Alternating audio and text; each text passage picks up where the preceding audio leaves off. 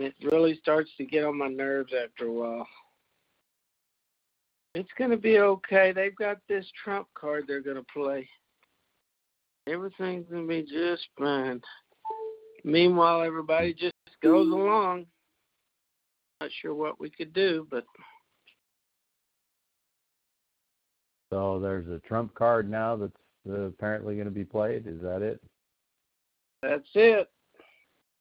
Are you not with it?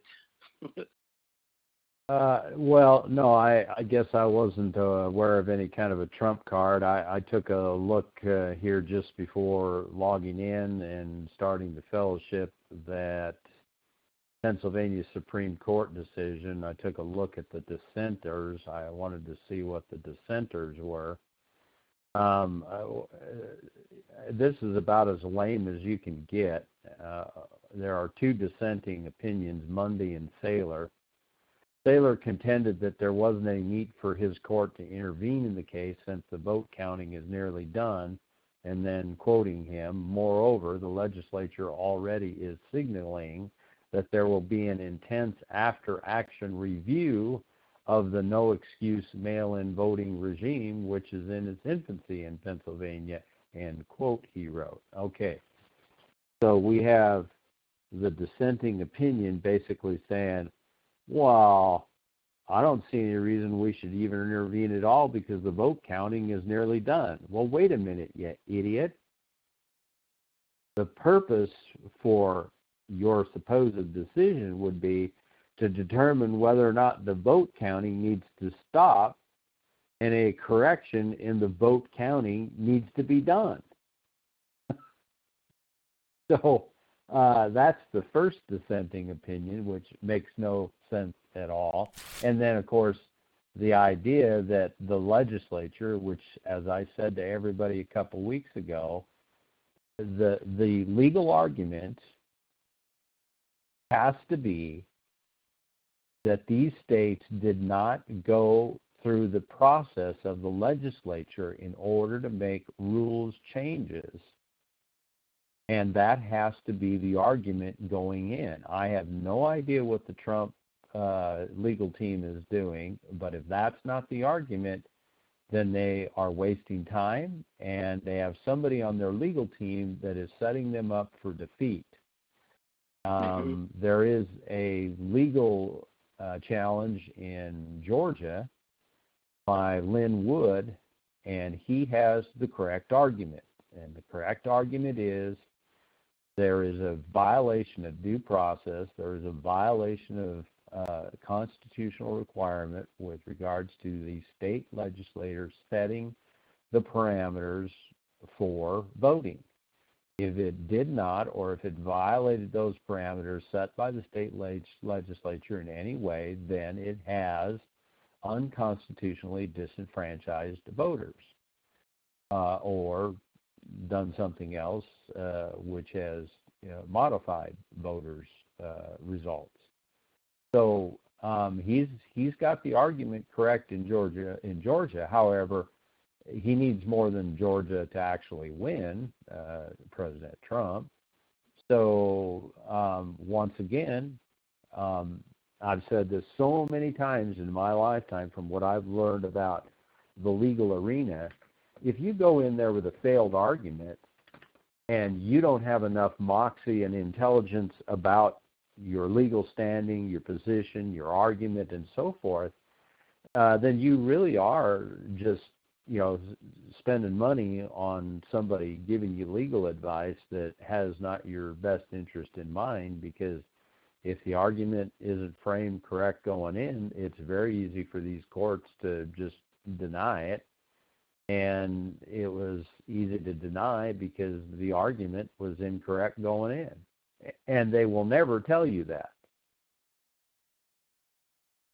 So I don't know what it is that you're hearing there, or what the Trump bullet is, or whatever you called it there. But the thing I'm hearing is the Army has captured the server in Germany. U.S. military. Yeah. And to me, I see that, and I'm thinking to myself, some guy wearing a Chicago Bear paraphernalia that's all backwards, and he's got all these answers, and nobody else knows about it but him. Yeah. No, that was me too when I sent that link to you too. I mean, there's a host of wrong and incorrect things in that potential story there. So, no, it's yeah. You know, you and I have complained about this before, and that is, where in the world is this Attorney General and yeah, there's just nothing.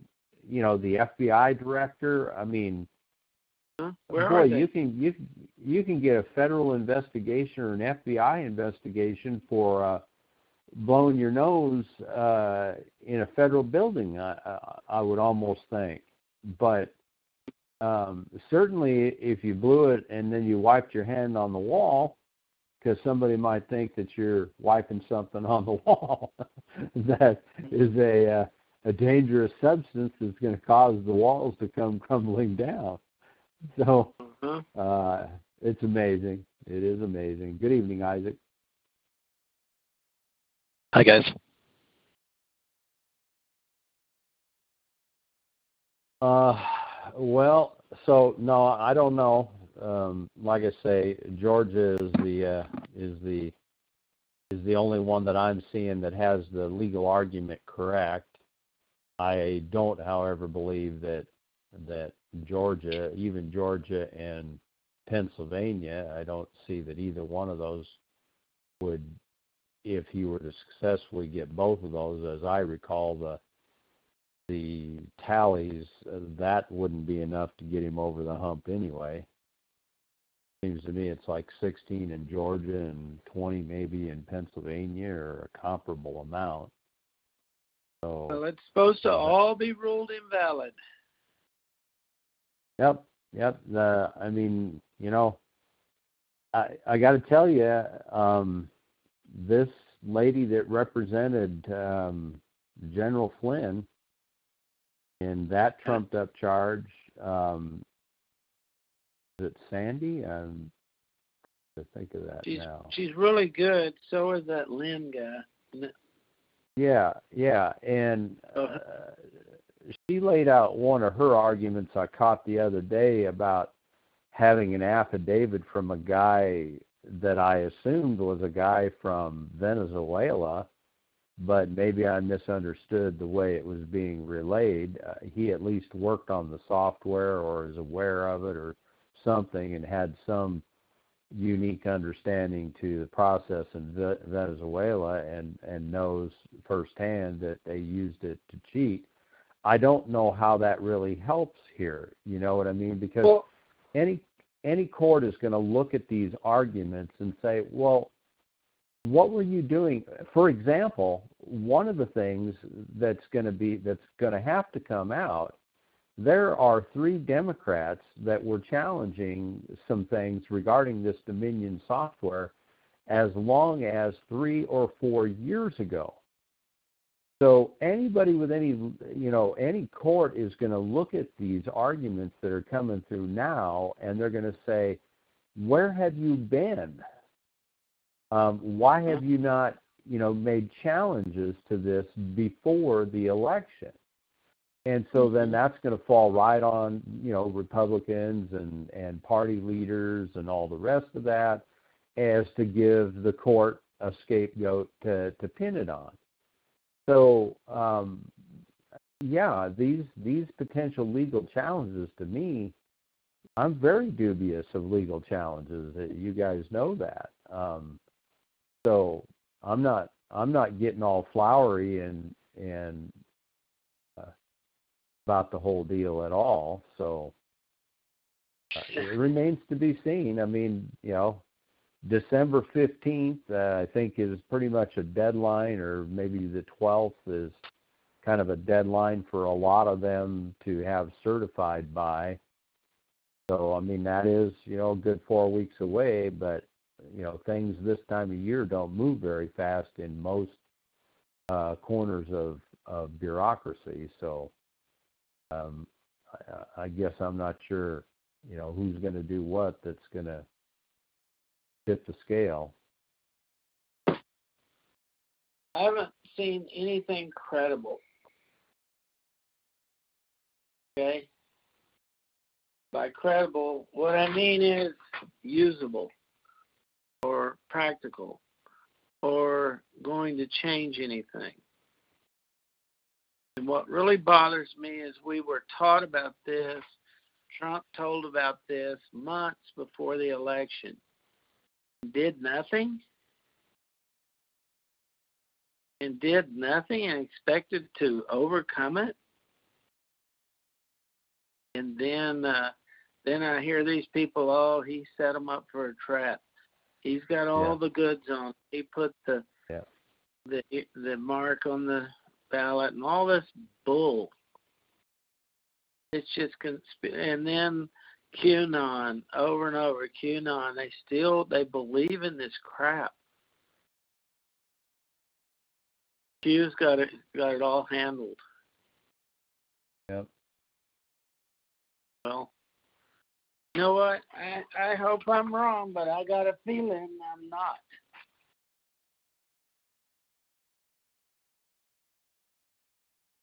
Because as you said, where would you start as president? You would start with your attorney general.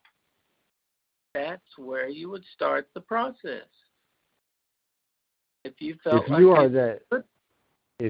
you are the chief executive of a company, and there is a problem within the company, you have divisions within your company that are commissioned to do certain things. And those things that they are commissioned to do, they do at your discretion or authority as the chief executive. Mm-hmm. And if they do not do and are not doing and have not started once that request or directive has been given, so the question is, was the directive given? Is the directive being given? I truly don't believe that. I think that they have made this president believe that he has no authority to have this FBI, this attorney general, or anybody. He apparently is gun shy into believing that he has no authority to direct them to do a single thing, for fear he will be, it's, like they've already accused him, he's got his FBI minions or his whatever cronies, Bill Barr doing his bidding is that one of the first things that they came out with when he appointed Barr and all of that good stuff. And I'm not seeing that there's been any directive. You would hear a headline that says Trump has ordered the FBI to investigate. Trump has ordered the Department of Homeland Security to do such and such. There's no directive. As the chief executive officer of the United States federal machine, I have not seen him exercise the authority that he has to direct these agencies to do or not to do. Where am I going wrong? I've not heard anything. Nothing. But I won the race. That's what he said. All I can say is, well, you better tell the rest of the people that.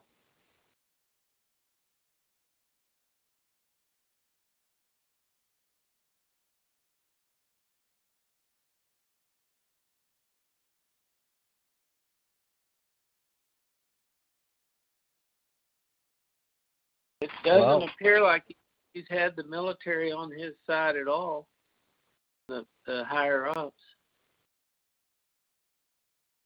Remember? The ones he Yeah. picked had Oh, yeah. I mean, they obviously wanted that General Flynn out of there, so whatever he was bound to do, maybe it was the Biden-China thing that was going to, become exposed if Flynn was there and they needed to get him tarred and feathered and tarnished. And what military brass that he still has in his corner that would be doing anything behind the scenes, I have no idea. But Judy and I were talking about this, and money. Money is an interesting motivator. And I try to share with people all the time about this one little scenario or this little example that I try to use as it pertains. You see, the idea that everybody, is so disgusted with this, multinational corporate status and multinational corporate, economic system drudgery, whatever they want to refer to it. And the bottom line is that those companies are all those companies that everybody has their 501(c)(3)s and their 401s and their whatever alphabet numbering system group of investment vehicles that are invested in. And so for all the hatred, they don't even understand how they're involved in participating in their own destruction and perpetuating the multinationals that they claim to hate. Because they don't care where that's coming from. They just know that they've got money that they've decided to set aside and go into this little, tax, freedom vehicle or whatever. And what happens in the end is that they make money. They don't know where the money comes from. They don't know that there's a higher cost on the toilet paper and a higher cost on the widget in order to make that 10% return that they want to see over the long haul of 20 years having their money out there, shuffling around from company to company to company to company. They just want to know that $20,000 was turned into $200,000, and that's the bottom line. And they don't care, and yet they will complain about what's happening to them. And when you try to explain that to them, I do it routinely, I have such mixed reactions. Most of the reactions are really of no regard to what I have just tried to share with them. I have never had anybody say to me, you know what? I have never had it put to me that way, and I'm going to see what I can do to withdraw from these programs with as little penalty upon myself as I can possibly do it. I have never had one person do that. So when you think about money and you think about what's going on in this system right now, I'd like to take us back 250 years, maybe even 300 years, to the mid-1700s. Once again, the people who made up the British East India Tea Company were who? Well, glad you asked. Let me tell you. They were politicians. They were the ruling class.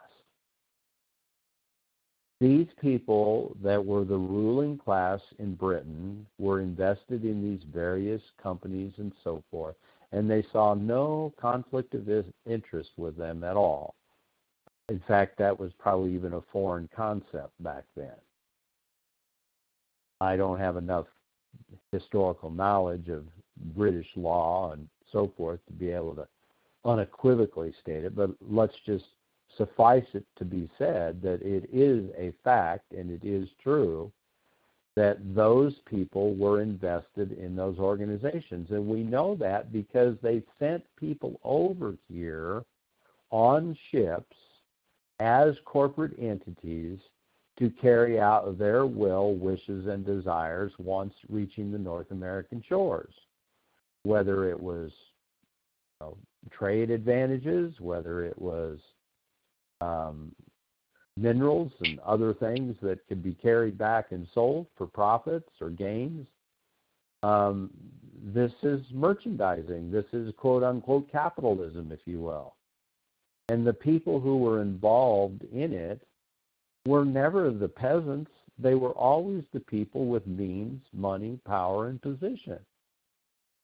So why should it surprise us at all that we have the same kind of government today? And when you look around at all of the people who've got their tentacles, in the door in various ways, with this organization, that organization, this foreign entity, that foreign entity, and everything else, it really, there's nothing new under the sun. And these people don't get wealthier and wealthier and wealthier because they have a $100,000 a year salary, give or take.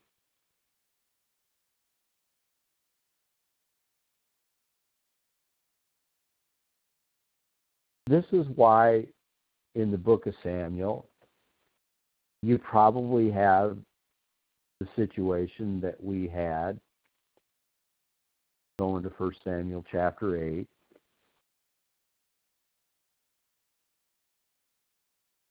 It came to pass when Samuel was old that he made his sons judges over Israel. Now the name of the firstborn was Joel, and the name of the second Abiah. They were judges in Beersheba. His sons walked not in his ways, but turned aside after lucre, took bribes, and perverted judgment. This is not hard to understand, is it? No.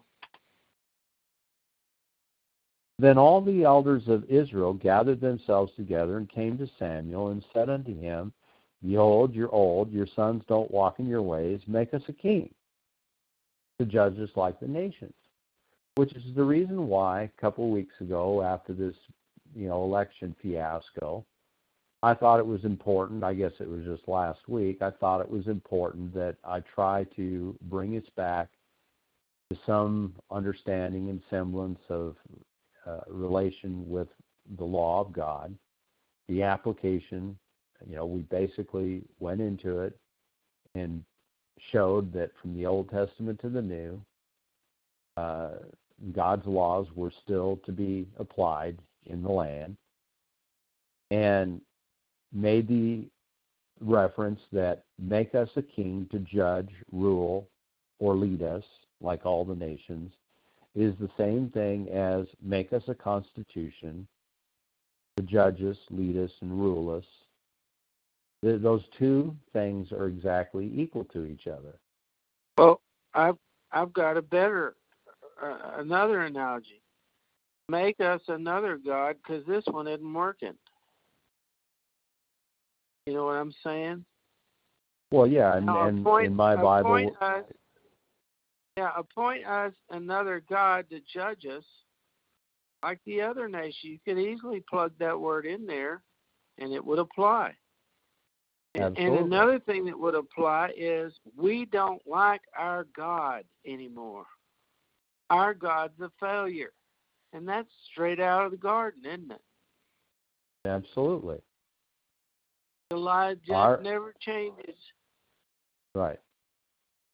The Lord said unto Samuel, verse 7, Hearken unto the voice of the people and all that they say unto thee, for they have not rejected thee, meaning Samuel, but they have rejected me, meaning Yahweh, that I should not reign over them.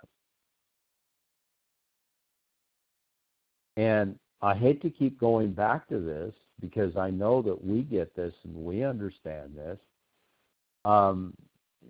But unfortunately, those that we're talking to, associating with, family, friends, business associates, work associates, it's the same situation that this is not understood. Not only not understood, it just is the furthest thing from their mind because it's never been taught to them. So, I guess the point I was driving at here was that the money situation. Every one of these politicians out here have got some stake in something somewhere, and that is their motivating factor. Whether it's Marco Rubio or one of these other rhino Republicans, as they're often referred to, we have no idea what all of their business dealings are. But every one of those people in the good old boys club knows, and they know that you can't have your finger in the pie this way. If you say anything against the pie, we're going to come and stick your eyes out because you just don't do that. And this is the good old boys system. And they're all in it, and they reject God ruling over them, and they're corrupted to the cores. Now, maybe that's not every single one of them, but it is probably 98.75% of them at least.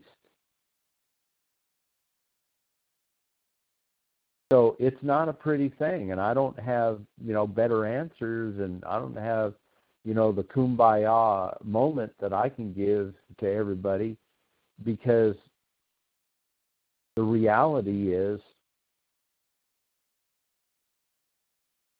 history repeats itself, and man is corrupt, allows himself to be corrupted by the lust of his eyes, the lust of his flesh, and the pride of life. Well, yeah, and let's go on here to 18. After the people got what they want and the king did all those things, God said, then you, the Israelites, will cry out in that day, which could very well be the day we're in right now, Absolutely. Because of your king whom you chose for yourself, but the Lord will not answer you in that day. There you have it. And when it says the Lord will answer you, don't you think that means, when it says the Lord will not answer you, don't you think that means the Lord will not answer you? Yeah, and then, the thing that to me just you put it in the parent-child relationship. And then you say to the children, you say, well, look, all right, I'll help you out. I'll try to choose you your first king. And unfortunately, I got to choose from among you guys. Uh-huh. But I'll do my level best to choose a king for you. Uh-huh. And then, what is it? I forget. What is it? Is it a chapter later, or is it just a few verses later? Just a few verses. Him. Yeah, it repented God that he made Saul king. Mm-hmm. So, it's like, man, you guys want me to do this stuff. I'm going to try to choose the best for you. And then when he goes against me, even though I choose him, and I'm expecting that because I've chosen him, he's going to look at me and say, you know, I should follow the guy that chose me in his directives and his advice and his ways and his counsel, but then he turns around and rejects the advice and the counsel and so forth and does his own thing. And then you got to be sitting there scratching your head saying, you know, what do you want me to do? And your children are standing there going, well, you're the one who did it. You made us this king. No, oh, wait a minute. You're the one who told me to make you a king. Mm-hmm. Oh yeah, that's right. You did do that, didn't you? We did do that, didn't we? Well, now what are we going to do? Well, you're going to live with your decision.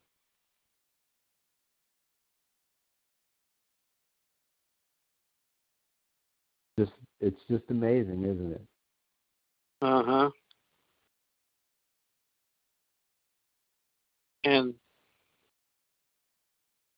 And verse 9, now then listen to their voice.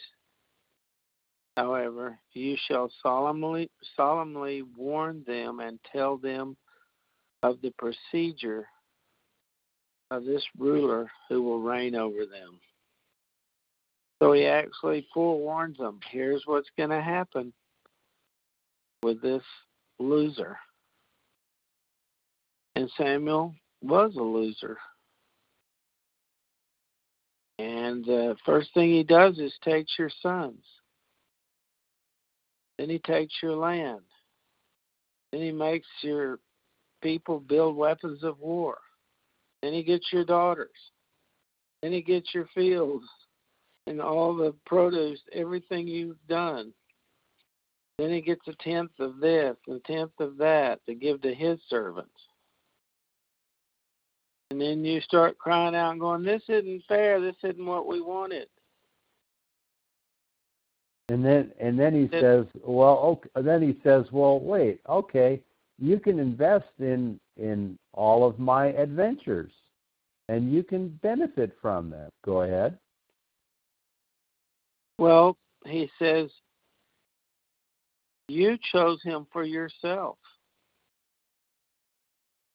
So who's to blame? Well, you got to think not everybody did this. You just got to believe that. There was some that said this is a bad idea. Turn to the Lord. Can we not assume that some of them did not do this? I mean, Samuel didn't. Did he? He didn't fall for it. So, I mean, that doesn't mean they didn't have to go through it, does it? Yeah. But I'm assuming God was with them. The ones that worship God, his promises, he's not going to renege, is he? No. But I think when we're reading this, we're speaking in broad terms. In other words, this is the way most of them wanted it. So, yeah, go ahead. Yeah, I would have to agree that we don't have anything in the record that says they weren't all on board with it. Yeah. You know, it does say the elders, the leaders. It says the elders of Israel. So you would assume that by that statement, it was those who were heads of the tribes. And probably was again, a Doug Nelson out there somewhere. Yeah, once again, remember, just because you have elders appointed does not mean that they will always act in your best interests either. Right. That's a good example right there, isn't it? It is.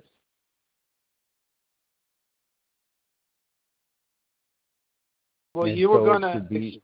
it should be no surprise to us. Go ahead. You were going to expound on the list tonight, weren't you? Well, yeah, I thought we should try to close up the loop on the Old Testament, and I had sent that, well, of course, in our last fellowship where we were dealing with the doctrine of the seedliner and the closet seedliner, as I'm referring to them, which is most of the Judeo-Christian church world, the closet seedliners.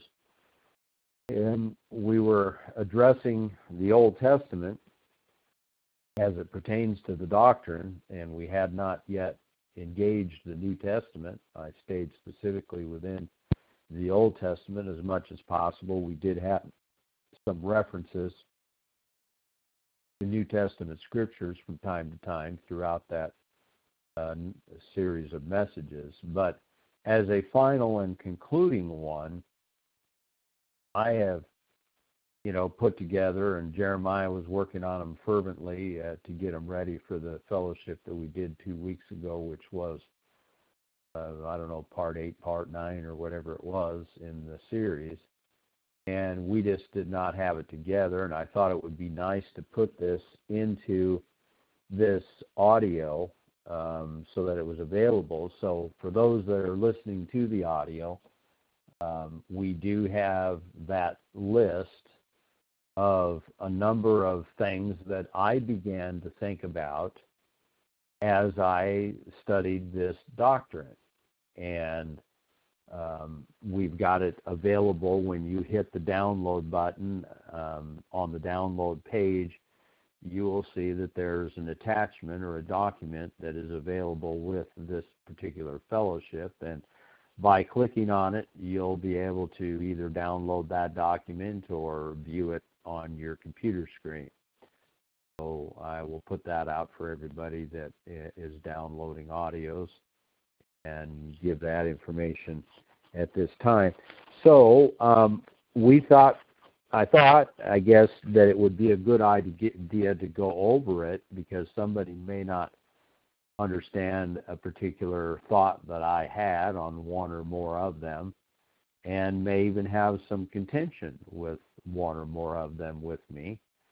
And I don't know how many here fellowshipping this evening will have any specific contention, but it was there and is being provided as a potential guide to the way I am looking at things as I do my studies. And one of those things is to start asking what I'm being required to believe if I'm to believe a particular doctrine, that whether it's coming from the church world or whether it's coming from somebody else who is claiming to be diligently studying a particular part of Scripture and a particular doctrine, which may be agreed with or disagreed with. And so that's the way I've been approaching it. Whether doctrines, parables, allegories, visions, prophecies, metaphors, and even Scripture itself, I believe we must not be misled to interpret them contrary to the laws of God or contrary to the biblical historical record itself. So I'm trying to apply that principle as well as the principle of asking what I'm being required to believe.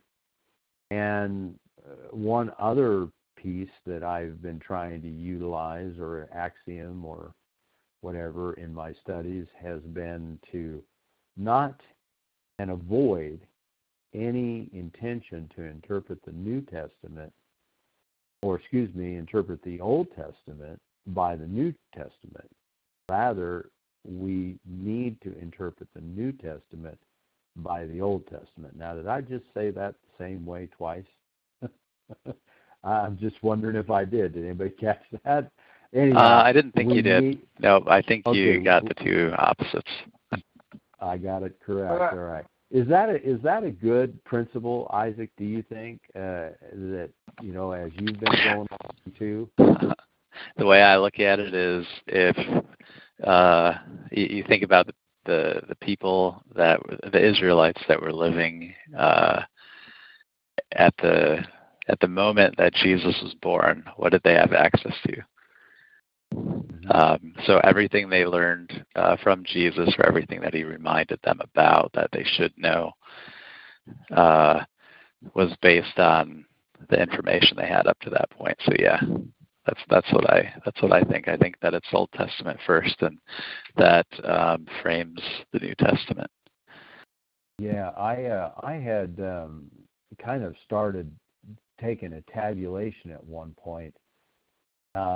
I think I was up somewhere, I don't even know where my notes are on that, but I think I was up to somewhere like 50, 60 Old Testament references. I want to say that was in Romans alone by the Apostle Paul. And that's no insignificant thing there, you know. Yeah. Yeah, and you have to, when you're reading the New Testament, start at least until the point that Jesus is crucified in the Gospels. You have to read that recognizing that the New Testament did not exist. You're reading about something that didn't exist in that context that you're reading. Yeah, that's a good point. I think the WRB is an ingenious key, because if you preface these things with the word required to believe, certainly puts it out there where you can understand it, what we're talking about. Yeah, you know, and I remember probably a year or so back, I told you guys that I had been kind of, you know, really trying to approach things from that angle. You know, this is what one is required to believe, and yeah, the key here is WRB, we're required to believe.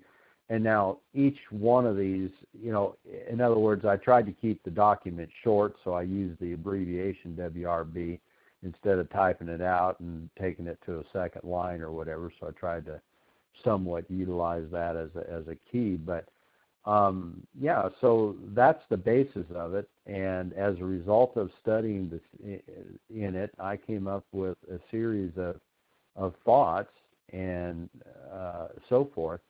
And I'll just go through them, I guess. I mean, it's 1:15 here, and it'll take us a little bit to bust through them here real quick, so we better get at it.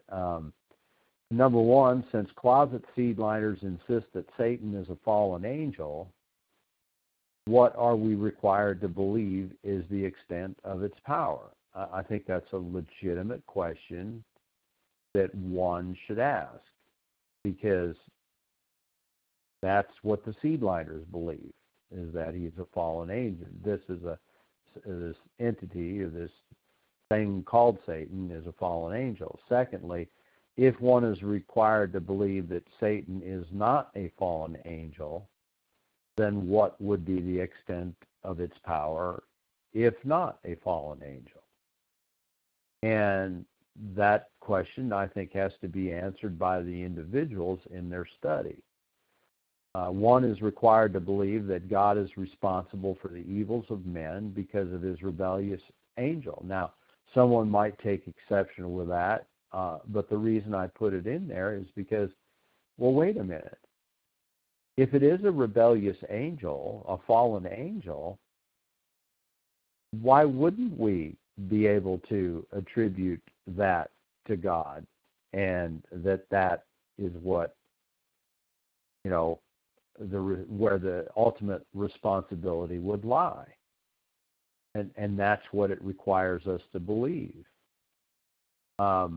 This one here, Proverbs 6:16-19, it popped into my head, you know, one time. And there's many scriptures that you'll find yourself as you go through the scriptures, and you're going to go, wow, that's another one, just like we did last couple weeks ago. And I said, well, there's another one to add to the list, because you can read multiples of scriptures. I mean, I don't really have a specific scripture in most of these laid out like I do this one here with Proverbs, to try to get the thinking going, because there are many scriptures that you got to look at it and say, well, that scripture there makes no sense unless we're required to believe, and then you fill in the balance of the statement. And if these things that God hates, a lying tongue, and so forth, then you have to believe that no, he doesn't really hate them. If he does hate them, it's it's a result of Satan and the grant of authority that was given him, and not actual responsibility of man's evil. So, again, I happened to have that one pop into my head, and so I kept it in my list as I was tallying things along as I was going along with the study. We're required to believe God created the malevolent being Satan. If not, then it has to be a rebellious fallen angel. And I don't know if everybody grasps the concept of that, but I was looking at it and thinking, I have to believe that God created the being. And so therefore that being is there to do all the things that I would believe that God created the being for. But if he didn't create that being, then naturally I have to concoct a new doctrine to say, well, it was a rebellious fallen angel. Are you following me?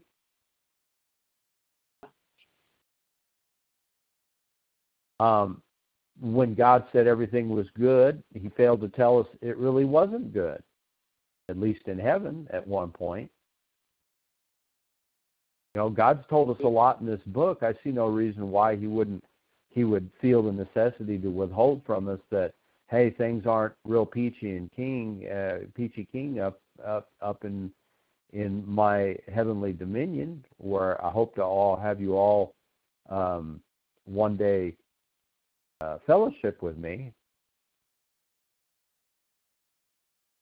That just doesn't make sense. We're required to believe that Satan derived its rebellious character from this goodness spoken of by God. So if everything was good, then obviously this rebellious character of Satan was a result of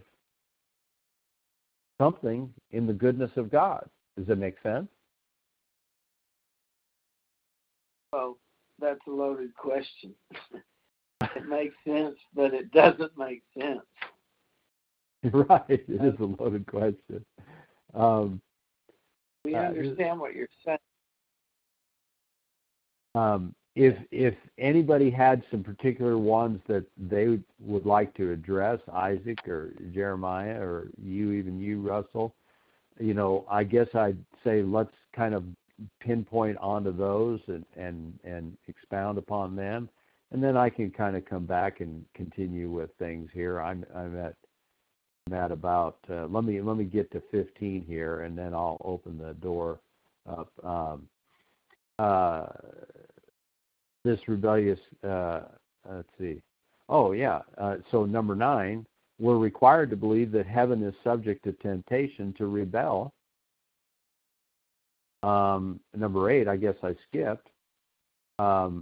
When God finds it necessary to bring about evil, he's pleased to authorize Satan to do it for him. That just does not seem in the character of God from what I've read from Scripture. We're required to believe that heaven is subject to temptation to rebel. I would rather believe in the goodness of God, and he gave us a choice in which to rebel or not to rebel. We're made in his image and character. 10, this rebellious condition must exist at this very day. We're required to believe that. What evidence would I have not to believe that? If a rebellious condition existed at one time, what evidence do I have that tells me that condition does not still exist to today? Go ahead. No, that's what I was saying. I was agreeing with you. Yeah. the 11, those anticipating a heavenly home will be subject to becoming rebellious too. So we're required to believe that in our desire to have everlasting life and a dominion with Christ in a heavenly home where there's many mansions, that we would be subject to becoming rebellious. That really bothers me. We're required to believe that God's omniscience is defective, not knowing that obviously Satan would rebel. It would seem that if God were to know that Satan was to rebel and he was going to become the arch nemesis of both God and man, that he would have intervened to have not had that happen. I understand the ways of God are not man's. It could be an invalid point. I'm open to people invalidating the points that I am making about what I see that one is required to believe. 13, we're required to believe God then decided to allow the rebellious angels to teach the rest of creation of men to rebel also.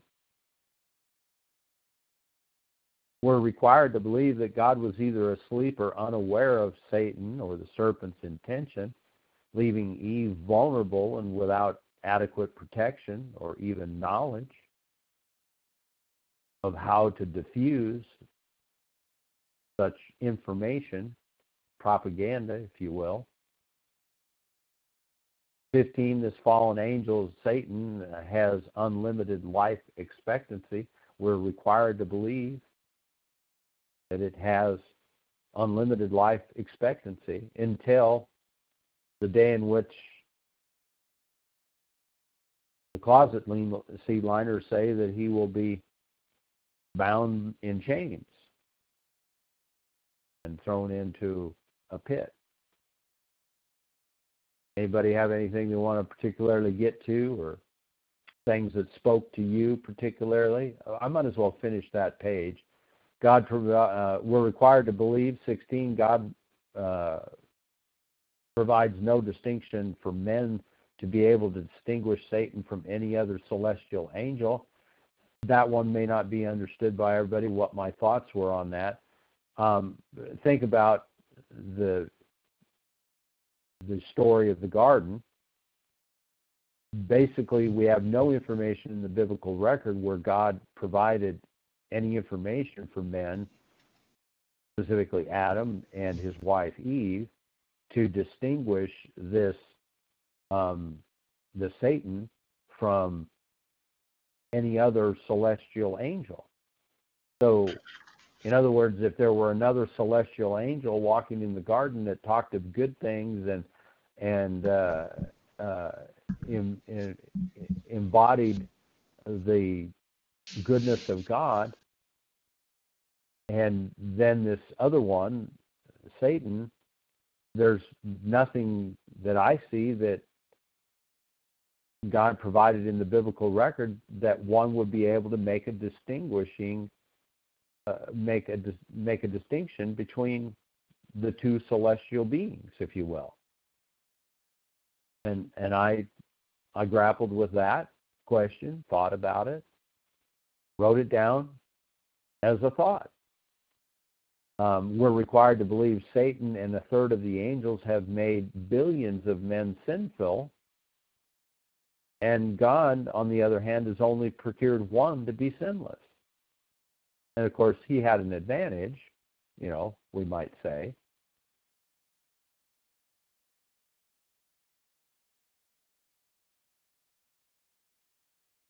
All right, before I go to page 2, I'll see if anybody has any comments on page 1, or you want to specifically address some things that...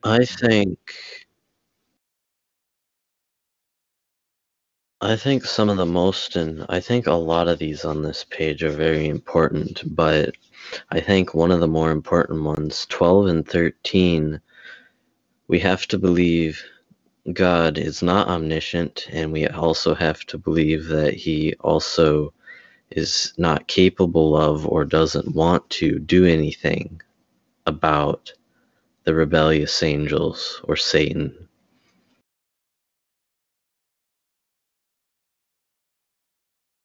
Yeah. Yeah. That's a hard one to try to wrap your head around, isn't it, Jeremiah? And live your life and say, I don't understand this. It Well, leaves you. Go ahead. we're asked to participate in idolatry. If we go with the story we've been taught, we've got to believe there's two gods. I mean, how else do you put the story together? Because everybody will say, well, he's seeking about the earth to see who he can corrupt. So that means all over the earth, right? Everywhere. Yeah. And So you through believe that, the you got to believe there's two gods. yeah, and through the course of time, as I say, through the course of time, that's got to be pretty. That's pretty perplexing that billions of people would have been taken captive by Satan, so to speak, and drawn into everlasting punishment, if you will, and so forth, leaving, I understand, wide is the way, narrow is the gate, but it might have been better to say, wide is the way and the gate is like the sieve, only letting the mustard seed through. Well, in Samuel 8:8, like all the deeds which they have done since the day that I brought them up from Egypt, even to this day, in that they have forgotten me and served other gods. So that's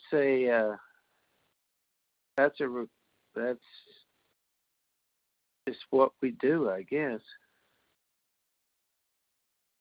When we get success, we forget how we got it, and we start serving other gods.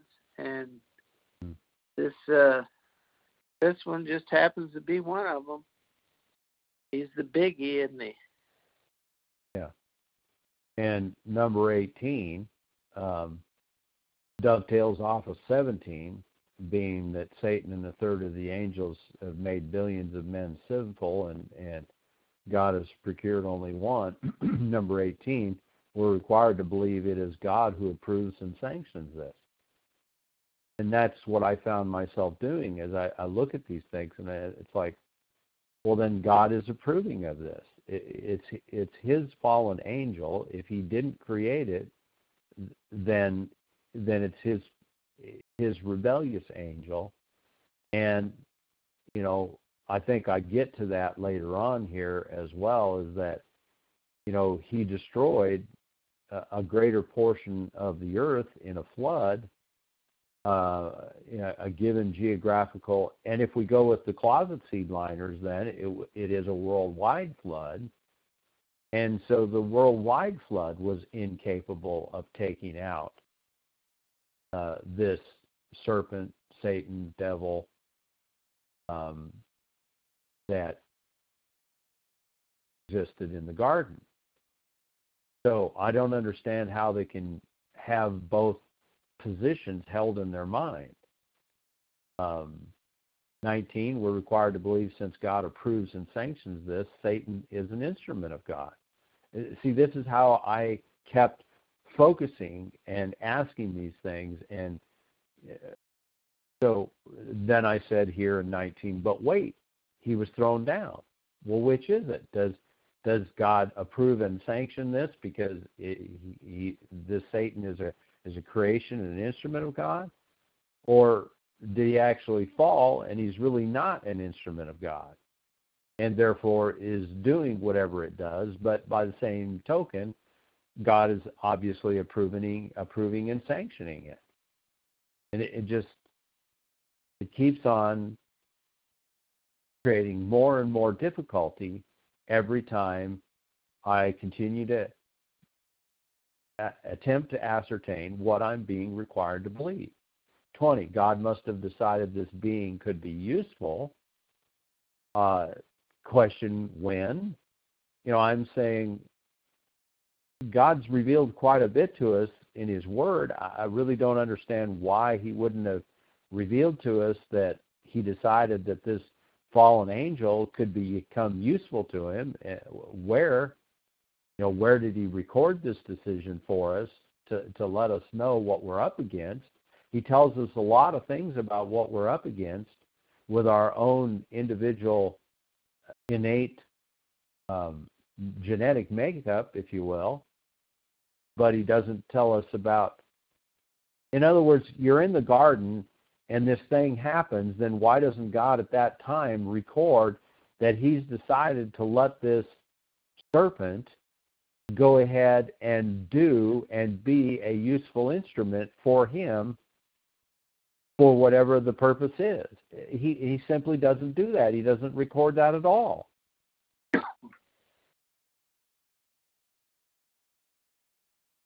And that brings up 21. Well, then Satan and God are thus campaigning for our souls. And I happened to come up with that during election time.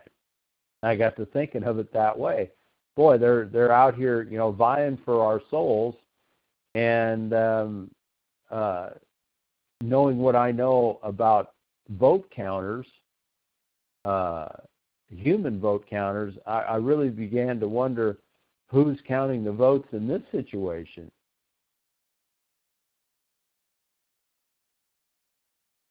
Oh, may not have made sense to some, but we're required to believe this is totally ethical and completely within God's righteousness. We're required to believe God, although wanting to draw men unto him, is really enjoying being divided against himself. That's what we're required to believe. We're required to believe Satan, as a fallen angel, is permitted to cause and incite sin.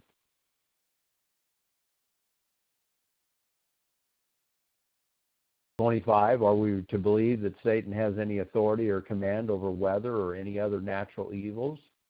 Where is it recorded?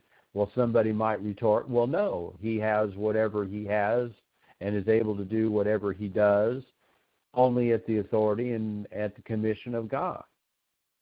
Okay. Well, then let's go back a few and let's ask some of those questions again about what we're required to believe. And the big one for me that finally seemed to really mean a lot to me was the fact of being divided against himself. And especially as I thought on those words that God himself, Christ, God in the flesh, his only begotten Son, he himself said that he would be divided against himself.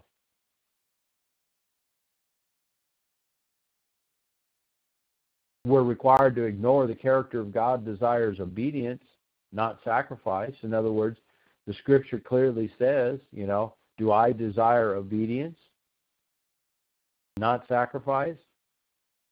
We're required to reject his character or nature anticipates reform in lieu of punishment. I mean, this is exactly the character of God. He wants us to reform when we are when we act contrary to the Creator's will.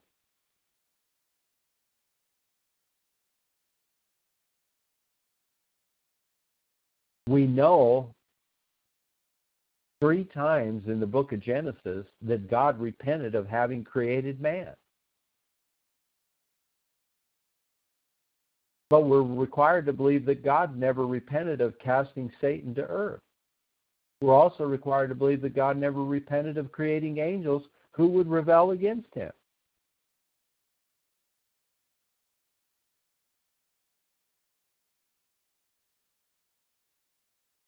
I know of no scripture that says that it repented God of casting Satan to earth to do this evil to mankind. Are you guys aware of a scripture that did that? Nope. Oh, 30, we're required to ignore Genesis 6:5, 11:6, 18:20, 19:12 to 13, 4 times in 15 chapters following Adam and Eve's disobedience. It repented God that he had made man.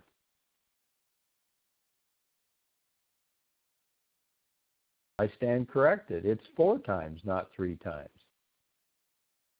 We're required to reject David at Psalm 73, envy the prosperity of the wicked. This happened to be another scripture that I'd been reading probably at the time I was doing this, and it popped into my head and said, that is something. David never envied, the fallen angel, Satan, demon, devil, Satan. He almost envied the prosperity of the wicked, is how the scripture reads. Because they seem to have so much prosperity in their wickedness. And David just kept it in his mind that they will one day have their reward. And David lived for and believed in the reward that he would have for trying to stay within the will of the Father and the Creator. We're required to fear Satan in pursuit of vice,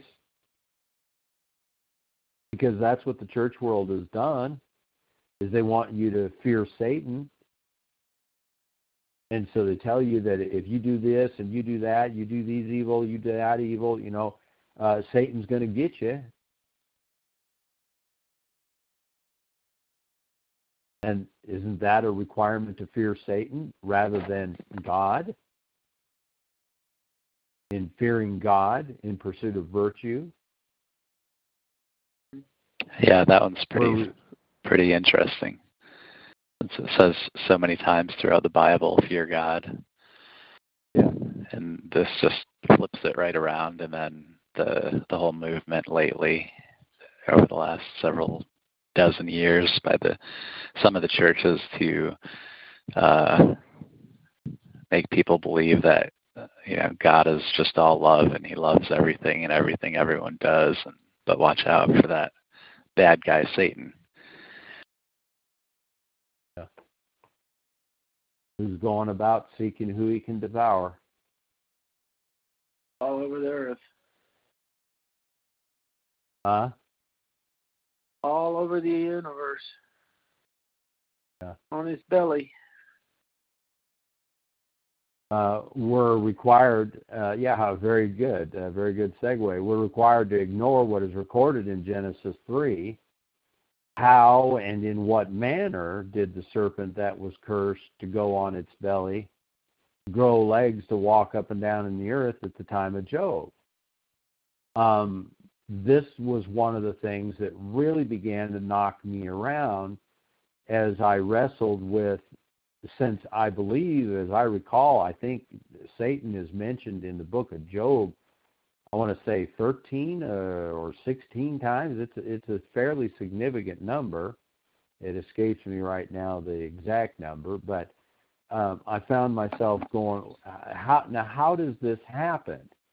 He's been cursed to go on his belly in Genesis 3, but he's talking with God in the book of Job and expresses to God that he's been walking up and down in the earth.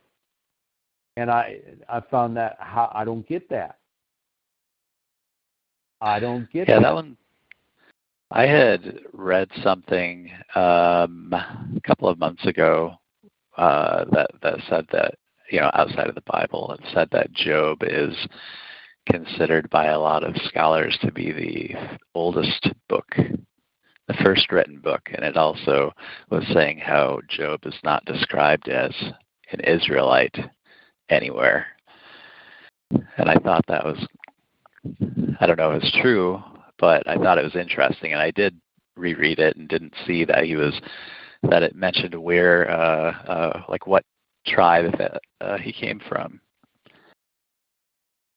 Yeah, And they I supposedly use the original transcripts and which words were used and how it was written, the form of the characters and all of that stuff to place it in a timeline relative to all of the other writings.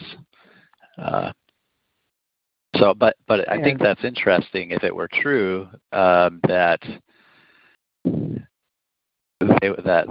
Satan would be described in those terms. Exactly, yeah, because I struggled with that too, knowing and understanding that basically the way I recall it, I could grab my, see if there was anything in my Haley's on a time frame for the Book of Job, or I can do an internet search quick. But yes, understanding that it is considered perhaps the oldest of the books, may even predate Moses, and the books written or penned at least by Moses. That's a really, really important part to recognize too when you're talking about when was this written. Like, was it written before everything else?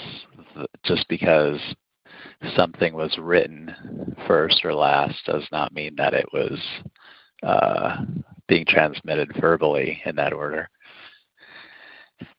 Exactly.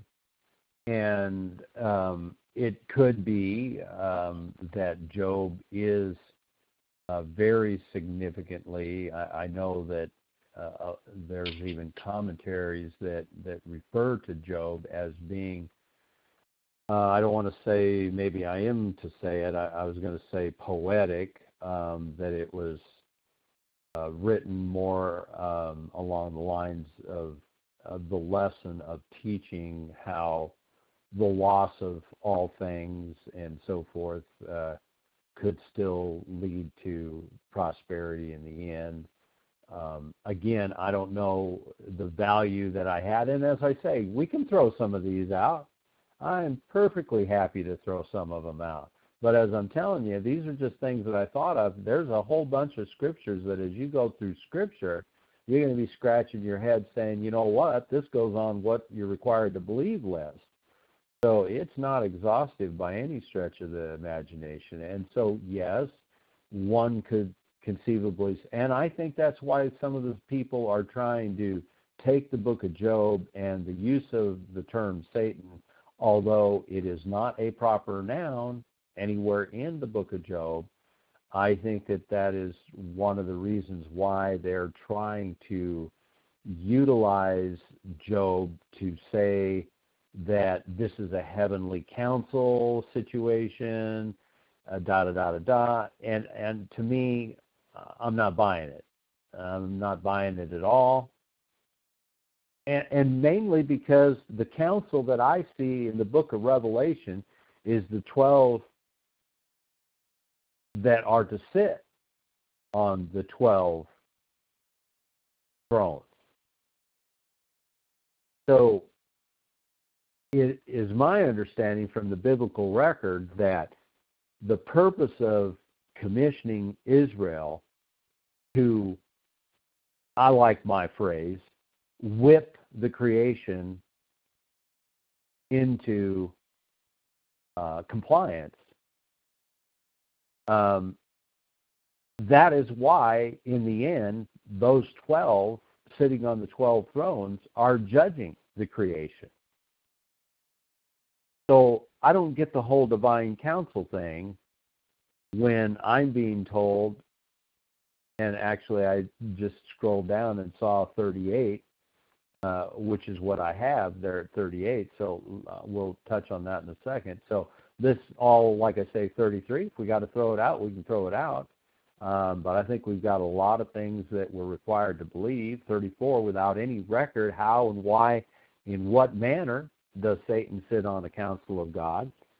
We've got a lot of information about who and why and so forth are going to sit on thrones of God with God. So why not put some record here about why and in what manner Satan sits on a council, right? We're required to reject everywhere we can see God's work throughout the creation, confirmed by science and observation, but we can only see Satan's work when we look at man and his rejection of God's work. We're required to believe Satan's desire is to cause men to resist God's will. How can this be the serpent's punishment of Genesis 3 when this is what he wants to do? It gets to do what it wants to do, yet Adam gets to grow amongst weeds, Eve gets to be subjected to her husband and have pain in childbirth, and Satan gets to sit on a council of God.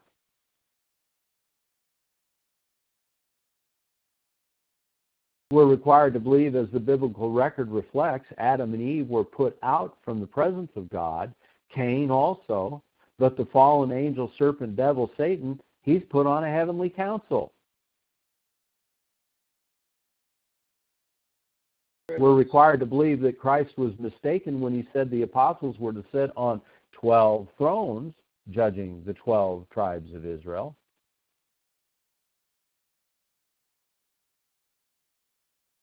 We're required to reject the jealousy exhibited by Cain at Genesis 4, as if Abel had just transferred to himself the birthright and all its attendant dignities. Unbridled jealousy, which was to be the seed of sinful desire, lust of the flesh, of Cain, to the detriment of Abel. And this is what we see. We see the sinful lust, desires of the flesh by other men to the detriment of Isaac, Jeremiah, Doug, Russell.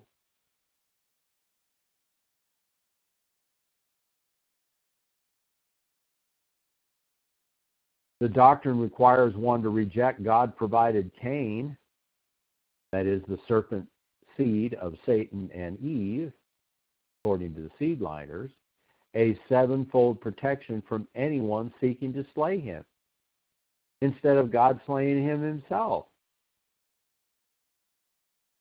Now, I have heard seedliners take this one here and just pass it off and just move right on.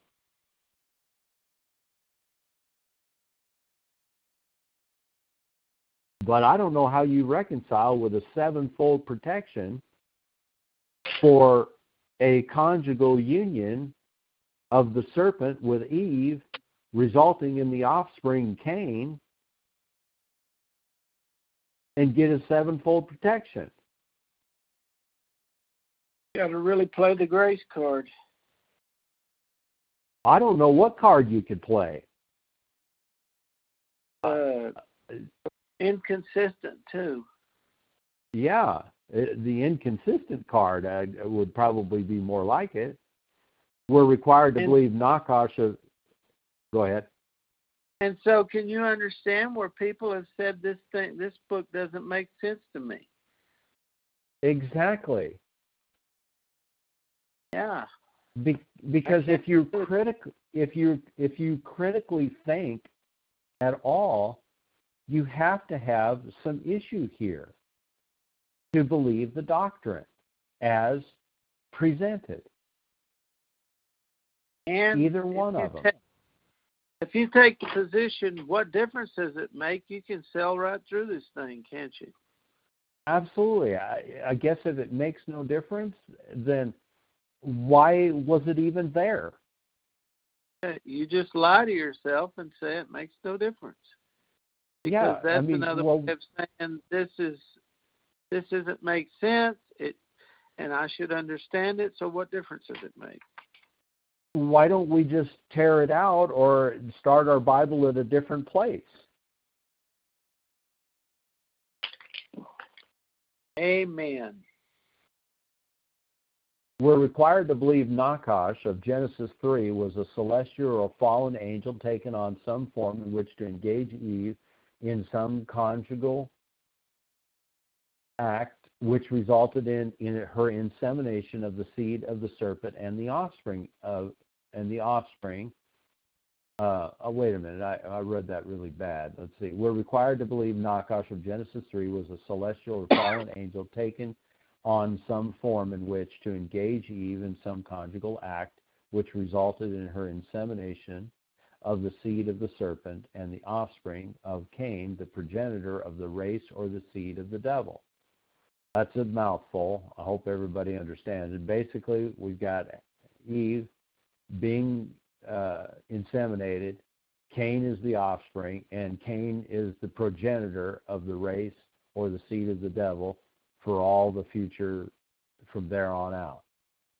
We're required to believe this Nakash of Genesis 3 is a fallen, rebellious angel who took a third of the angelic host with it, and now is the archenemy of God in a battle with him and man.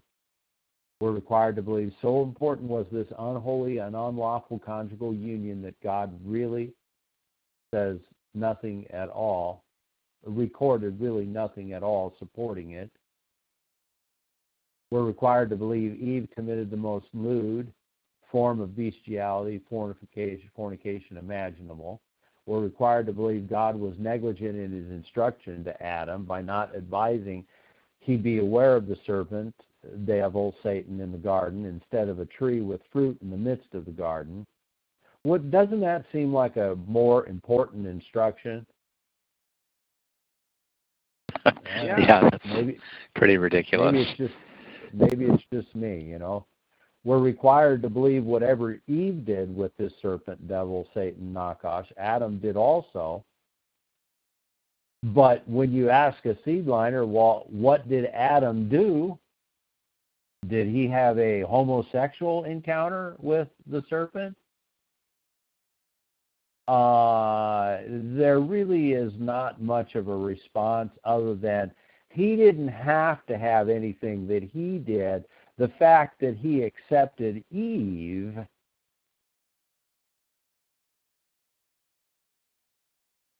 means that he therefore was tainted by the same taint. Makes no sense. We're required to believe the serpent of Genesis 3 is immortal and works endlessly and tirelessly against God and man. We're required to believe a serpent, which is in our observation proved goes upon its belly, was cursed by God to go on its belly all the days of its life. We're required to believe the biblical statement all the days of its life implies, infers, or means immortal, as our observations prove to us all life has an end. We are required to believe after Eve's unholy union with Satan, serpent Nakash, Adam somehow engaged in the same act. We're required to believe Adam's acceptance of Eve bound him. That's the thing I was referring to. Seedliners basically say, well, Adam didn't have to do anything, even though the Scripture says, you know, and I didn't write that in here, and that should be written in here. We'd have to reject that statement where it says that Eve gave to her husband and he did eat also. So we're required to believe that since Adam accepted Eve in her state of fornication, that he therefore was part and parcel of the crime and didn't actually have to engage in any fornicating act with the serpent. That's what we're told to believe. And the part here about God's law against fornication, bestiality, you can't tell me that God did not have a law against fornication or bestiality at the time that he created Adam and subsequently took from Adam a rib and created Eve. You cannot tell me or get me to believe that he did not already have a law regarding bestiality. You must think I'm really stupid and just fell off the turnip truck. We're required to believe Yahweh himself at Genesis 4, 6, and 7 appears to be ignorant of the wicked serpent offspring of Eve and Satan, that is Cain, that he actually tried to reason with it, expecting it to do good. I've even heard one of those seedliners say on this right now, well, God expects everybody to do good, but they can't because they're of the serpent seed. They can't do good. Now that makes a lot of sense, doesn't it? God knows that this offspring just can't do good, and yet God's going to sit there and say, hey, come on now. Why are you so dejected? If you do good, won't you be accepted? But, if you're going to keep this attitude up, it's going to get the better of you, and it will lead to sin. There's just no point to give that instruction to this offspring. Go ahead. He's not a very sharp God, if that's the case. It's insulting, isn't it? It's totally insulting and blasphemous. I tell you what, I believe that it is. It is blasphemous, and I think every one of those teachers that continue to teach this ought to be called exactly that. They blaspheme our God. Yeah, I think that's right. I think the whole idea is offensive. It's completely offensive. That the idea that Eve would have done this and that God would have said, "Well, she's yours. Tough luck." It's not what happened. And then have a flood. Let me back up. And then after that, and then he kills one of the good guys, so to speak. Certainly God received Abel's sacrifice. And then he kills it, and God doesn't just instantly destroy with a blow Cain. As I say, the only that question always bothered me for the longest time until I did read in the book of Jasher, and whether Jasher can be, it's clearly mentioned in Scripture, so it certainly has no reason not to be canonical. But there's some information there that sheds some light that apparently Cain did repent. But boy, I wouldn't want to say that too loudly, because somebody would say that I'm a Cain lover, If that is the reason why that God extended him grace, was because of that, that's his business. That's not mine. But I do know this much. He gave him sevenfold protection. He did, send him on his way. Mm-hmm. We're required to believe God, knowing this serpent offspring couldn't do good, according to the seedliner, being a serpent seed, tried to encourage it. I said making Yahweh double-minded, or rather insane. We're required to believe Yahweh so despised the serpent's son Cain that after having killed his brother, Abel gave him sevenfold protection. We're required to believe Paul did not correctly understand Genesis 2:24, that a man shall leave his father and mother, cleave to his wife, and the two shall be one flesh, because he stated in 1 Corinthians 6:16, know you not that he which is joined to a harlot is one body, for the two, says he, shall be one flesh. Well, in the same instance then, what was Eve? Joined with the serpent. And they would be one flesh. That means that every offspring from Eve, from that point on, are still of the one flesh. Am I wrong?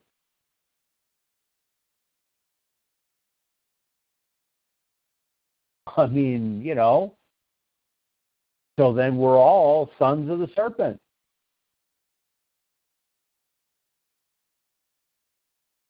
We're required to believe Eve had a conjugal union with a serpent or some live creature other than Adam, therefore she is at once joined with it. We're required to believe the Jewish record of the Talmud and the Kabbalah that Adam with Lilith and Eve with the serpent continued to spawn offspring from these lewd and insidious interpretations of Genesis 3.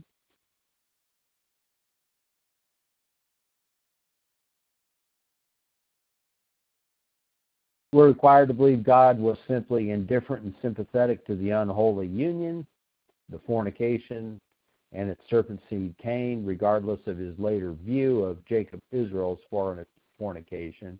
You see, he changed. God changed.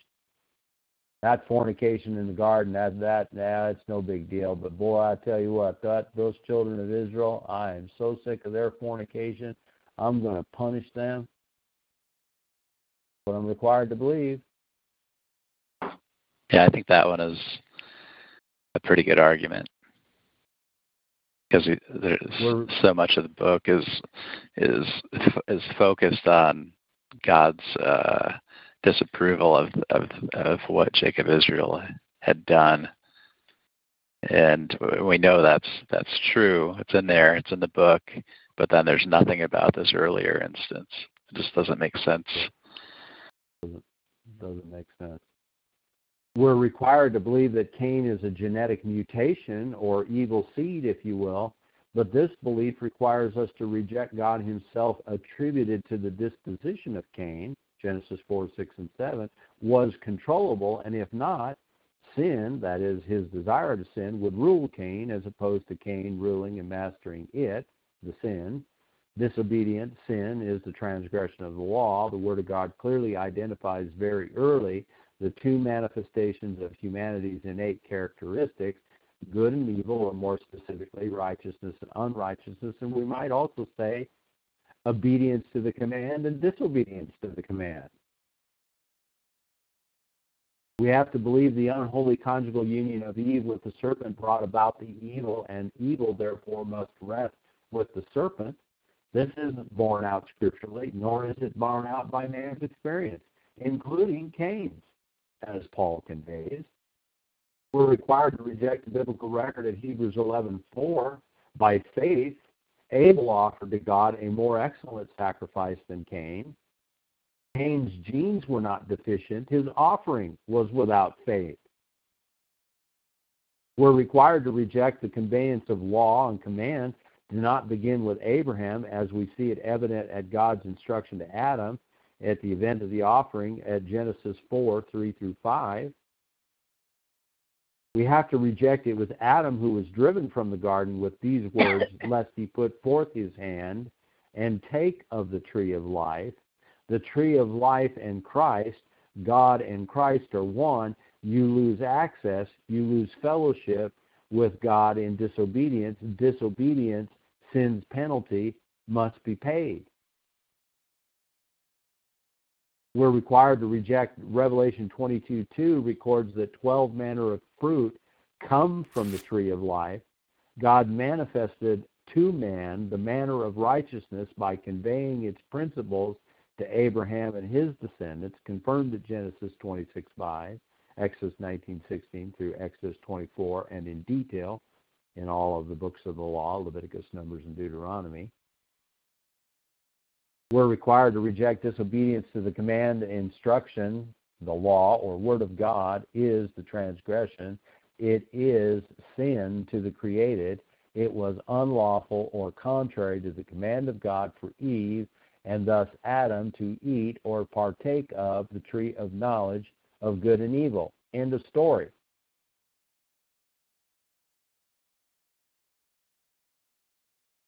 Disobedience to the command.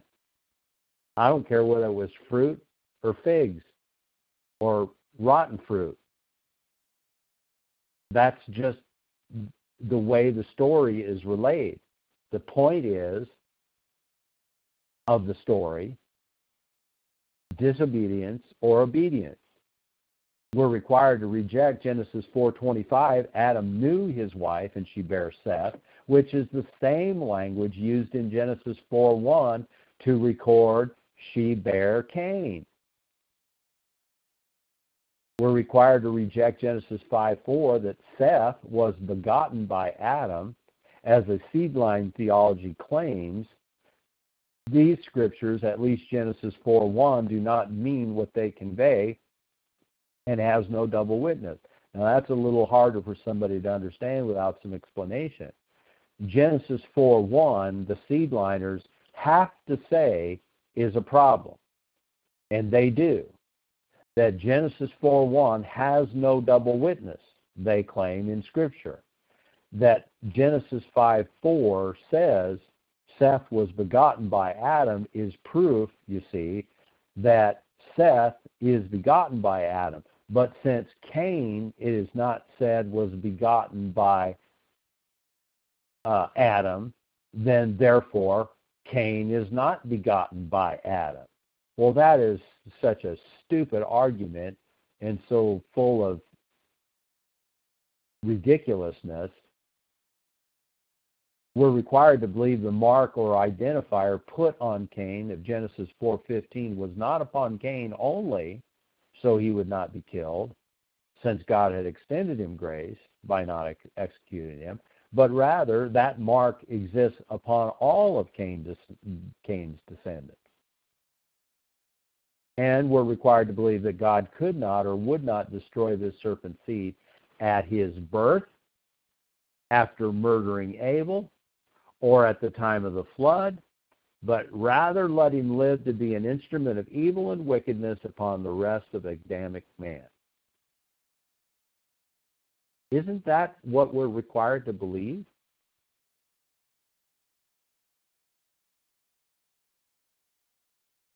We're required to ignore the biblical record in Genesis 4:8 and Hebrews 11:3 and John 3:13 that conveys Cain's deeds were wicked.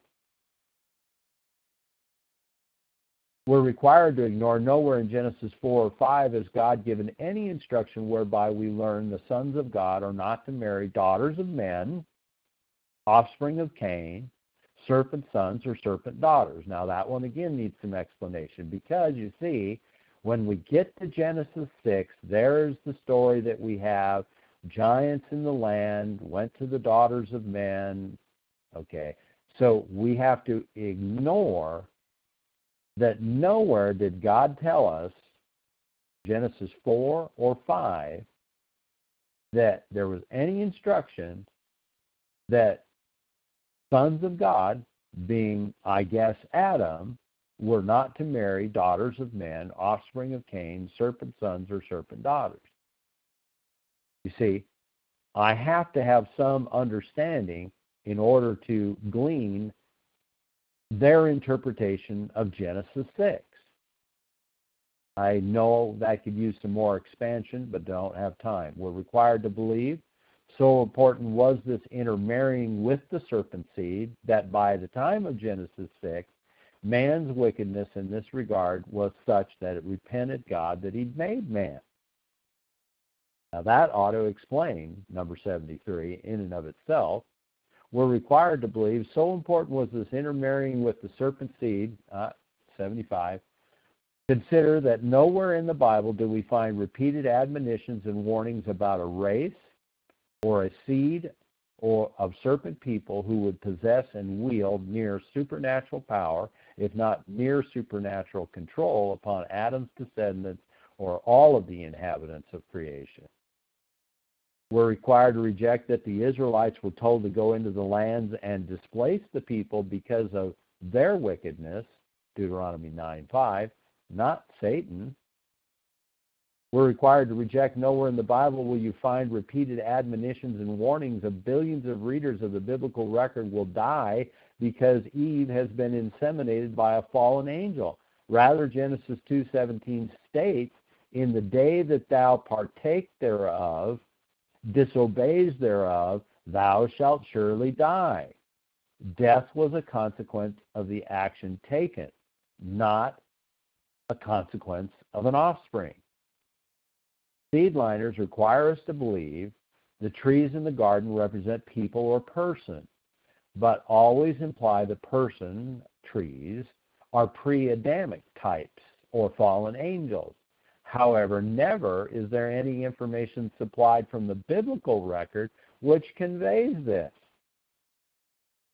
And they can't just use trees in Isaiah 14 and Ezekiel 31, because the trees in Isaiah 14 and Ezekiel 31 were brought down. What one has to believe is these first recorded acts of sin, disobeying the command and instruction of God, was actually someone or something else's fault. That old serpent, the devil, Satan. But of course, it's only the seedliners that want you to believe that. The closet seedliners, while not professing to believe in a conjugal union of Eve with Satan occurred, still hold to the belief without biblical support it is a fallen angel who beguiled Eve. Thus, they inadvertently cast blame, essentially refused to accept it was Adam, Eve, and Cain who disobeyed the command or the will of God. It is known as the law of sin and death. We're required to believe God, again, is not omniscient because he did not know Abel was not Cain's brother. Genesis 4, 9 to 11. What we have to believe is it could not be the simplicity of the command not to partake or eat of the tree of knowledge of good and evil. And I have some other thoughts then that I rounded out with and concluded that thesis, which turned out to be 80 of them. Was it 81? 81. So, does this give us additional tools to work with as we try to share with people a better perspective or understanding of this doctrine that has evolved in the church world? Or did we just make it worse? Or did we gain some more tools? I think so. It's I don't know. I don't understand the idea of what you're saying. Or calling a closet seed liner would be pretty prevalent among Christianity, right? The group of people that are seedliners, that's a pretty small. I think that it's a pretty small group of people. I'm not sure how many people I meet on a regular basis that proclaim that or profess that. I know I have in the past for sure, but not in my regular circles, But I think that is still all very applicable to the closet seedliner group. Yeah, and that's the thing that started to really, I guess, weigh heavy on me as I got to thinking, again, as I think I've said to you, as the closet seedliner I understood was a small proportion, but then the more I got to thinking about it, I thought, the vast majority of the church world has become the closet seedliner because they inadvertently have to believe much of the same things without holding to the same actual view. Or I don't even know if I want to say view, but they hold to a lot of the same principal components that comprise it. And it all ends up revolving around where the desire to sin comes from. That it's an external force that we can't do anything about, right? And the seedliner interpretation. And that is dangerous, I thought, or more dangerous than the misguided understanding of the seedliner. Yeah, for sure. More people are going to miss out on salvation. A much larger group of people are going to miss out on salvation because of, or at least be very misled for a long time because of that understanding, holding that false understanding. And would even have that salvation tainted by a belief that they need to believe this or they're going to be destined to something that we haven't even addressed. But it's the other part of this, and that's the burning hell forever and ever part. So that's what's happening to that part of the church world that has had the interpretation or the doctrine settled to them. That is the dangerous and very destructive part. Just very, very disconcerting to consider what has been happening to a great number of individuals. Because my point is that therefore your salvation doesn't have the beauty that surrounds what God is trying to totally convey to us.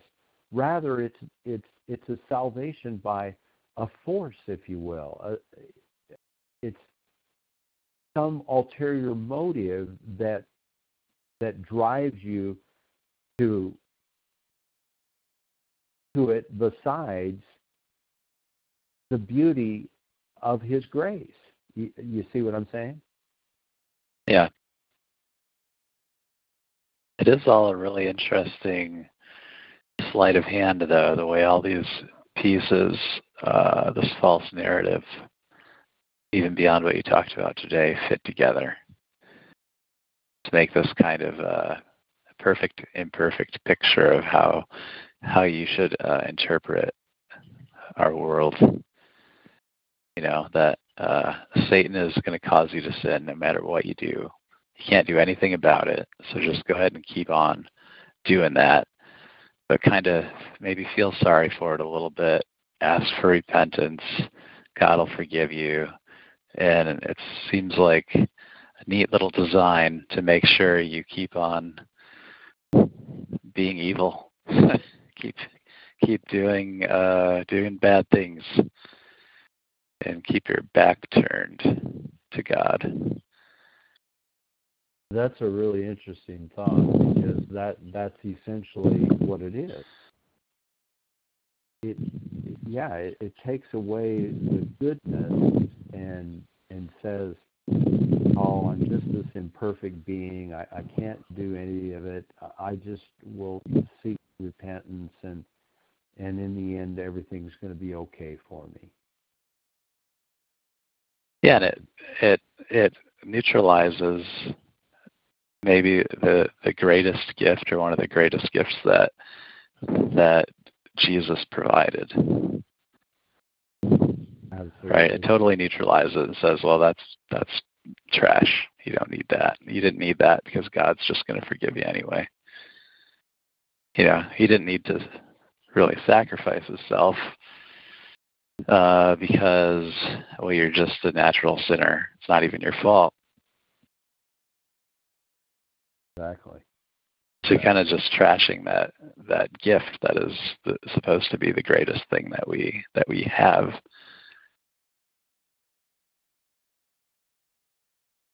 Yep. Yeah, I agree. Well, which if any did you? Russell sent me a note indicating he had to get out, and so he's left the fellowship. Anything particular that you had? Either you or Jeremiah on this that you wanted to expound on and try to make some key thoughts about? Or did you have some that you wanted to add, either of you? No, none to add right now. A lot of the later ones, like 30 plus roughly, I think are pretty strong arguments. Some of the earlier ones, I'm thinking about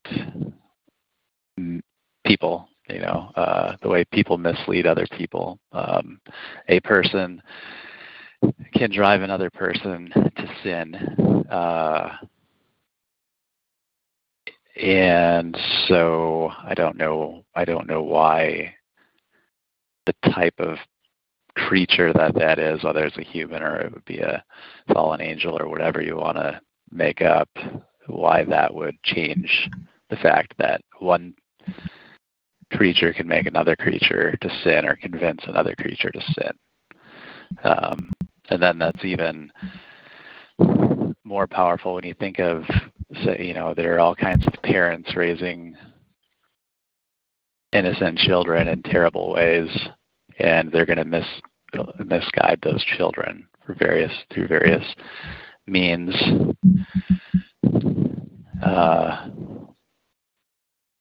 And that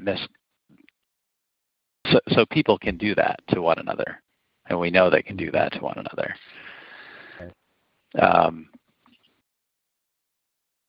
So I think you could, if you wanted to, you could extend that same capability to another, to an angel or whatever you want to do, whatever you want to make up, and then you've got to resolve all of those points that you made in that context. I don't know if that makes sense, but regardless, Yeah. I don't believe that interpretation whatsoever about Genesis. It's not there. You have to make it up on your own and then decide to believe it. So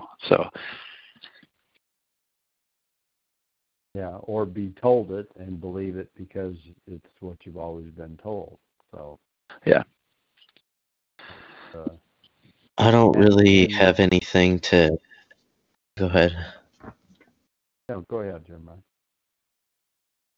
I was just gonna say I don't really have anything that I can think of at the time that I would add to it or anything, but I still can't get past as we continue on.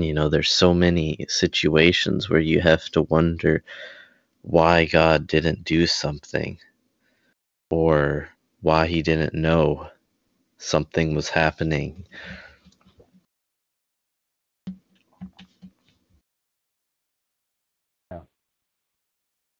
Yeah, it's which is I think that's one of the most important parts. And that's why I think Because if you can't get past that, then you can't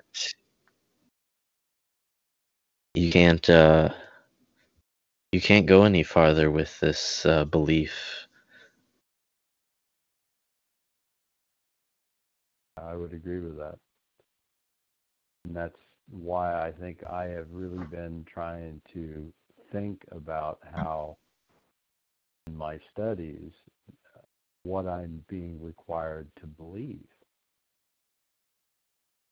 In so many of these things, whether it's rapture, whether it's all of these doctrines that we've, Jeremiah, you obviously don't know all of them, but man, in my lifetime, the number of doctrines that have come out of the organized churches from 1960 to 2000 was unbelievable, really was unbelievable, and nearly, if not all of those doctrines that have been in that 50-year period of time, and they didn't just occur at 60, I might even say for the century, meaning 1900 to 2000, the number of doctrines that were developed that actually nearly all been disregarded and completely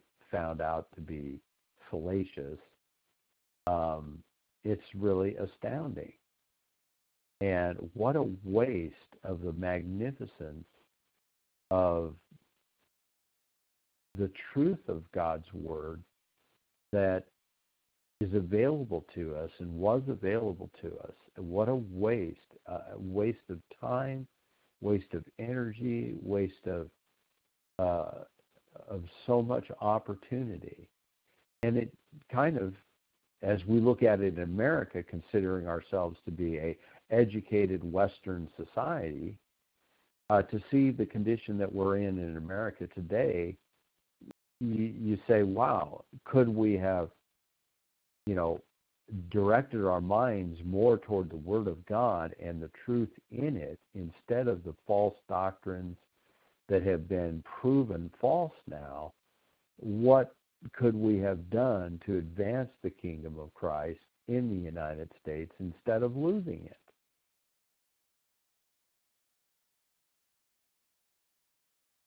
As it appears that we're on the precipice of doing. So, well, I enjoyed it, and I as I went through my Bible studies, I just kept a notebook, a couple of pages, and I just kept adding to the thoughts that I had as I went along. And as I say, I'm not ready to go into the New Testament part of this right now.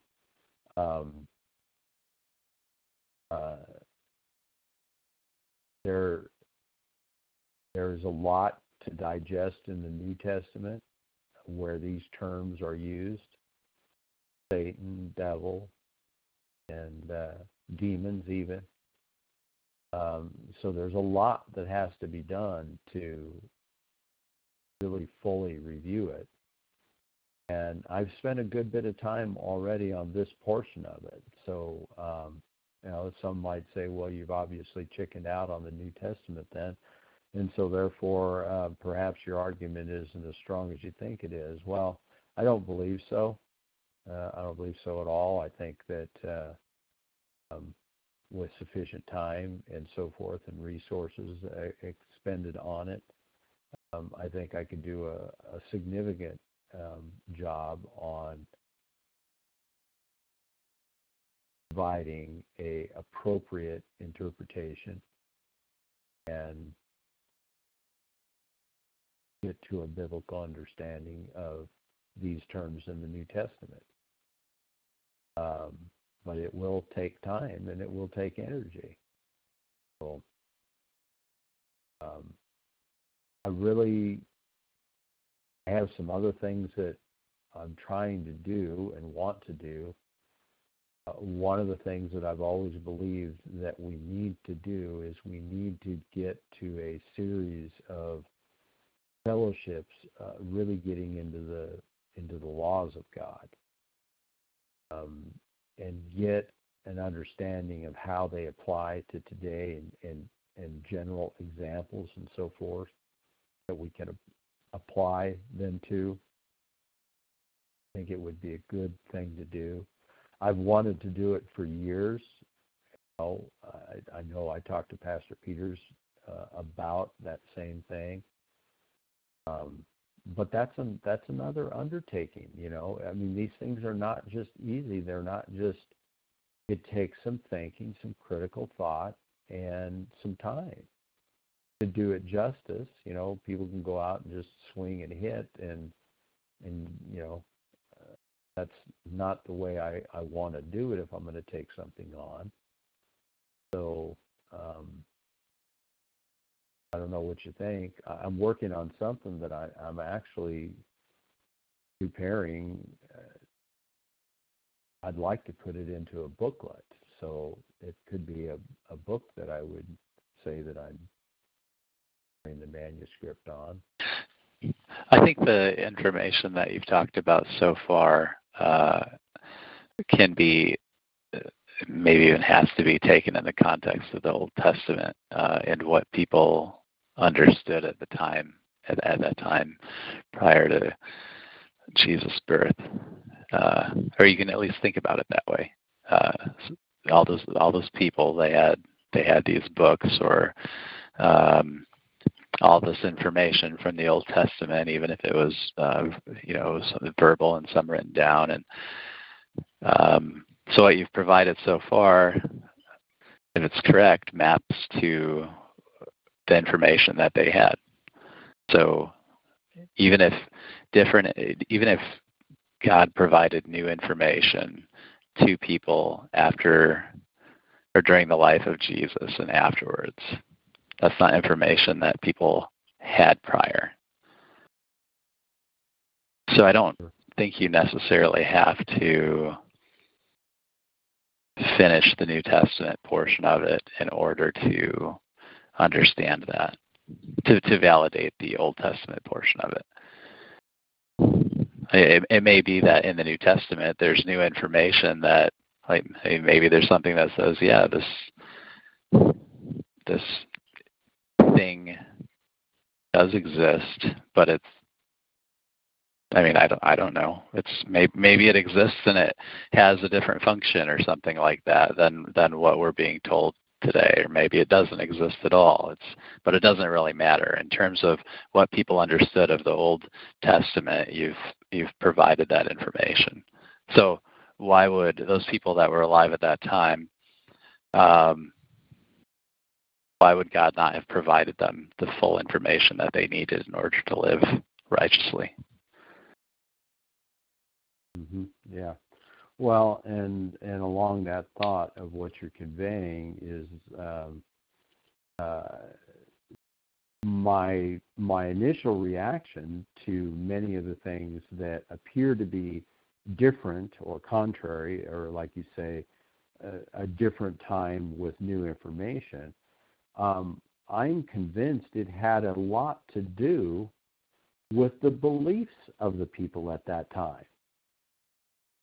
Yeah. So in the time of Christ, what appears to be new to us is really not new. It's actually relayed through the writings in direct relationship to what people believed at the time.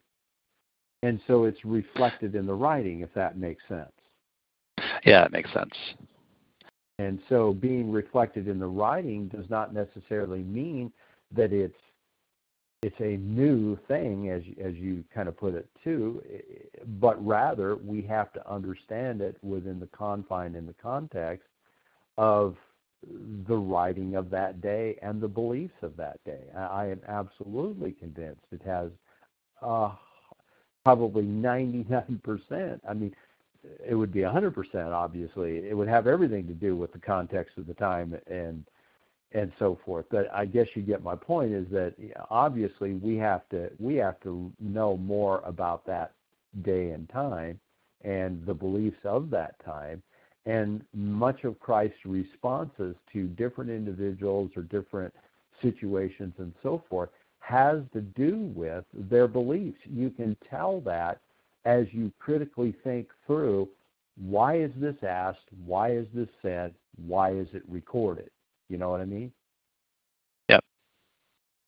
There must be something that precipitates why it's actually necessary to be said, or why it was necessary to be recorded, and why it was necessary that it was discussed at all. And I think obviously people study this stuff for years and years and years. And, one might look at me and say, well, I don't know what, credentials you have that makes you think that you somehow got a beat on, somebody who spent 20 or 30 years studying writings and language and all these other things that are pertinent to it. And I could have some kind of a better handle on it than they do. Well, sometimes all of that studying helps, and other times you get indoctrinated and you can't see what's in front of you. And it's not just the Bible, it's any kind of profession you want to talk about. You can have some upstart learn some topic or some skill or industry and do something in a new way because they haven't been indoctrinated, right? So that doesn't mean that you're always right, though. So. Yeah. But it means that there's value. There's still value there. Right. So, and again, I wear it on my shoulder. I say all the time, if there's something that somebody feels the need to step in and say, well, let's make a correction on this, or let's consider whether a correction is needed on this, or whatever. We're big enough to be able to say, okay, and back up and regroup and see where it's lacking. So I will leave it at that, I guess, for tonight's fellowship then, and trust that wherever it goes, it'll be fruitful for the years of those that might hear it. So I'm going to put the whole thing up in prayer.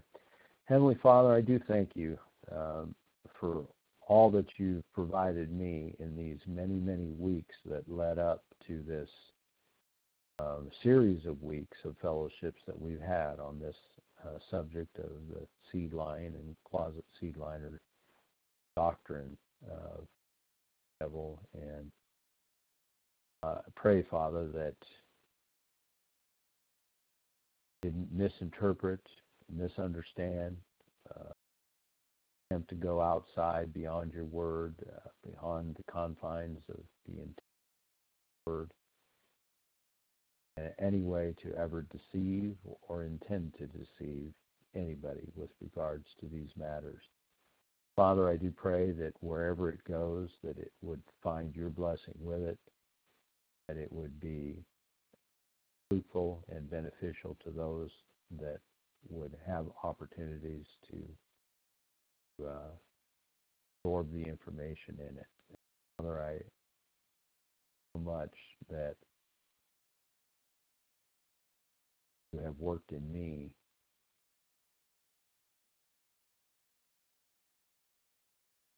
time and the initiative to study some of this out. Father, if I am deceived, I pray that you open the doors of the guidance required, and I be led back to the truth. And whoever that individual will be, that door of that understanding, that I will be open and receptive to receive it.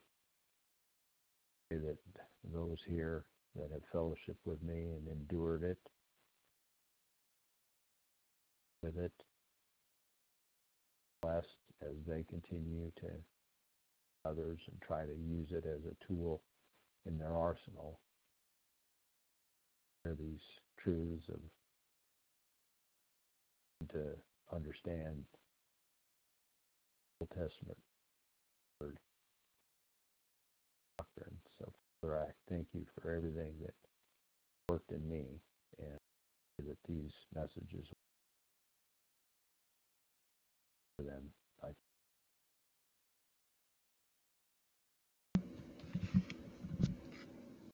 Amen. All right. Good night, guys. Good night. Thanks for joining. Good night, all. Yeah, thank you. Good night.